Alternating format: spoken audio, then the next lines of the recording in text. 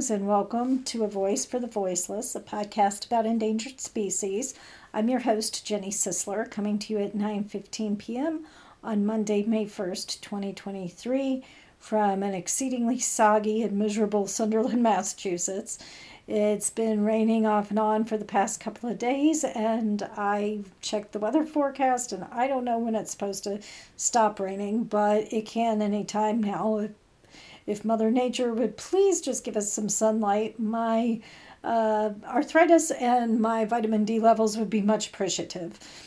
Anyway, I hope that all is well in your corner of the world. And tonight's podcast episode was inspired by a photograph I saw of the always lovely Stephanie Powers that was taken in her most recent trip to Kenya a couple of months ago. And in it, she was holding this absolutely precious African wild dog pup.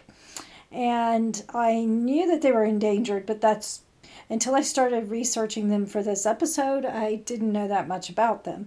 And they're actually quite fascinating. They're the most unique dogs on Earth, as far as I'm concerned. They're not like any other canid on Earth. And so, as usual, I will start by giving you some facts about the wild dog, and then we'll discuss what the threats are and what's being done to help protect them. The common name for this animal is either the African painted dog, the painted wolf, or the African wild dog. And they were traditionally found all over sub-Saharan Africa, except in the lowland rainforests and the driest of the desert regions. But sadly now they're only found in regions, in portions of East Africa and Southern Africa.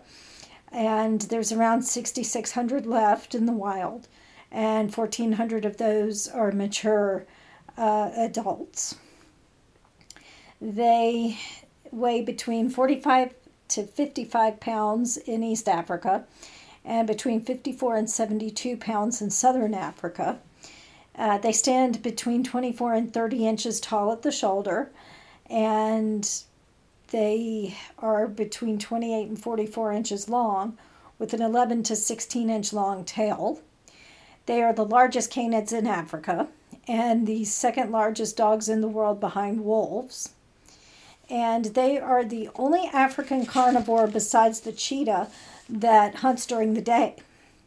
And what they do is they stalk their prey and chase it at speeds up to 40 miles an hour for anywhere between 10 and 60 minutes. And they just basically wear their prey down and then go in for the kill. And they have between a 60 and 90% success rate at the hunt, which makes them better hunters than hyenas or lions. Their coat patterns are unique, in much the same way that a zebra's stripe pattern is unique to each zebra. The coat pattern of an African painted dog is unique, and it's believed to help the other dogs in the pack recognize each other. It's the second most endangered carnivore in all of Africa, behind the Ethiopian wolf. Part of what endangers them, and we'll discuss the threats to them more in a moment, but part of what endangers them is that they are susceptible to diseases that are carried by domesticated dogs, such as rabies and distemper. And distemper is a very dangerous illness that spreads like wildfire through a pack. So if one of the wild dogs gets it, it could decimate an entire pack in a very short amount of time. They live in packs of between 7 and 15 individuals. This I found interesting. They have no dew claws, and their middle toe pad is fused. And they have a curved blade-like lower set of teeth, which is only seen in the Asian dhole and the South American bush dog. Instead of having fur that's made up of hair, their fur is made up of stiff bristles that the dogs lose as they age. And while their markings are unique, most of them have a black muzzle with a line that runs up the forehead. That's really the only similarity between each dog in their coloring. and they vocalize with each other, but they lack the facial expressions and body language that's seen in other dogs. And this one I thought was really cool, this little fact here. They sneeze to vote on pack decisions. So they make a sharp exhalation through the nostrils. And when the dominant pair in a pack sneezes, that's the decision being made. They're going to go on a hunt. But if the dominant pair does not sneeze and it's a less dominant dog that does, then hunting might happen if enough of the pack mates also sneeze. So I just found that interesting. I just think that it's interesting that the dominant pair will make the decisions for the pack, but if they're not interested in making the decision, then there has to be pretty much a majority vote, so to speak. If only our voting processes were that easy, then we could get stuff done without having to just sit around and try to make decisions. Now, this is where I feel sorry for the African wild dog, because when it comes time to mate, it takes less than a minute. And if the female becomes pregnant, she has a 69 to 73 day gestation. Excuse me. There really is no mating season for the wild dogs of East Africa, but between April and July is the mating season for the wild dogs in Southern Africa. And they have litters of between 6 and 26 pups. And after they're born, the mothers will stay with the pups and drive away other dogs until the pups can eat solid food, which is about a month. And in the hierarchy of the pack after the hunt, the pups will eat first until they're about a year old. And as far as other pack hierarchy goes, once females reach sexual maturity, they leave the pack. There's really no infighting or intimidation or hierarchy amongst the members of the pack. And they all work together to take care of the sick and wounded among them, as well as taking care of the pups. And the males and females work together to raise the young. And although it sounds absolutely revolting, the hunting party will go out and consume meat and come back and regurgitate it for the pups when they're just learning how to eat meat. So it's a very unique animal, very strong family presence. They take care of each other, and they're very successful hunters. So what are the threats? Well, just like anything else, of course, habitat destruction is playing a part, but the primary threat that has endangered the African wild dog is human-wildlife conflict, because they eat small livestock. So, of course, farmers and ranchers who breed livestock are, they're very wary of wild dogs coming in and killing their animals. So, sadly, human-wildlife conflict takes the lives of most of the wild dogs. And a lot of times that comes in the form of snares and traps being set. So what is being done to help the African wild dog survive? Fortunately, they have a lot more help than my last subject, the great hammerhead, does. There are many different conservation groups that are working to help the African wild dog survive. One of them is called Bush Life Conservancy, and they work with the Mana Pools World Heritage Site to protect the 110 dogs that live there. And their main aims are three things. They want to stop poaching in the Zambezi Valley area, and they want to expand the radius of this protected area.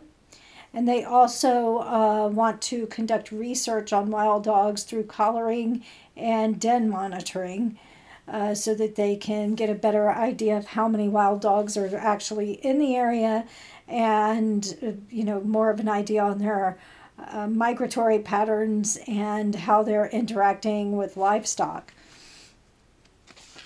And there's a whole list of organizations that are working together to preserve wild dogs. Here's just a couple of them. I've got a long list here, but I won't read the whole thing.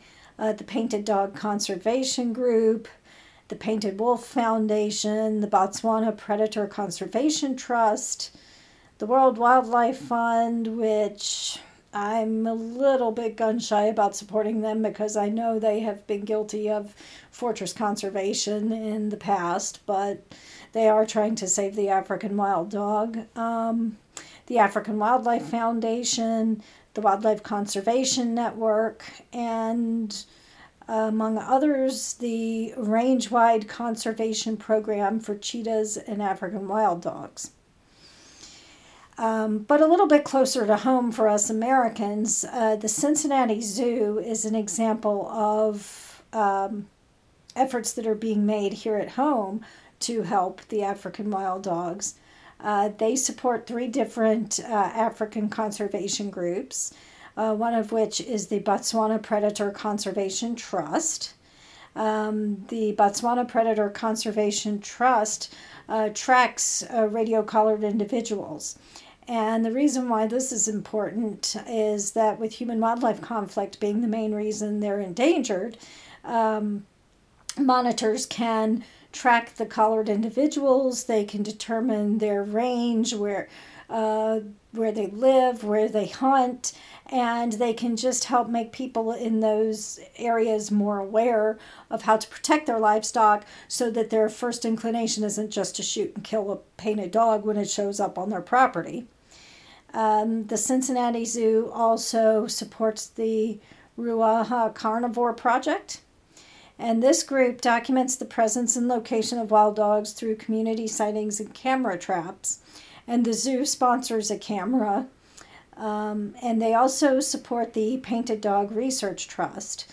And this was very interesting, and I think this is a really good example of how conservation needs creativity and unique approaches to raising funds and working to bring more awareness to the plight of animals. They support the Painted Dog Research Trust by hiring artists to create sculptures from wire snares that are collected by anti-poaching units, and the sculptures are sold in the zoo gift shop. And I actually saw a picture of one, and it's just this beautiful sculpture of a wild dog. And first of all, it's a great way to get rid of the snare wires, and it is a great conversation starter. And if you had one or you saw one, you know, it'd be a great way to educate others about the wild dog and its plight. And I tend to gravitate towards creative solutions anyway. I'm a writer and I'm a content creator on my blogs and here on this podcast. And I just really like that idea because it shows that something unique can raise awareness in a way that just getting dry facts or reading an article written in a journal or something can't necessarily always put across.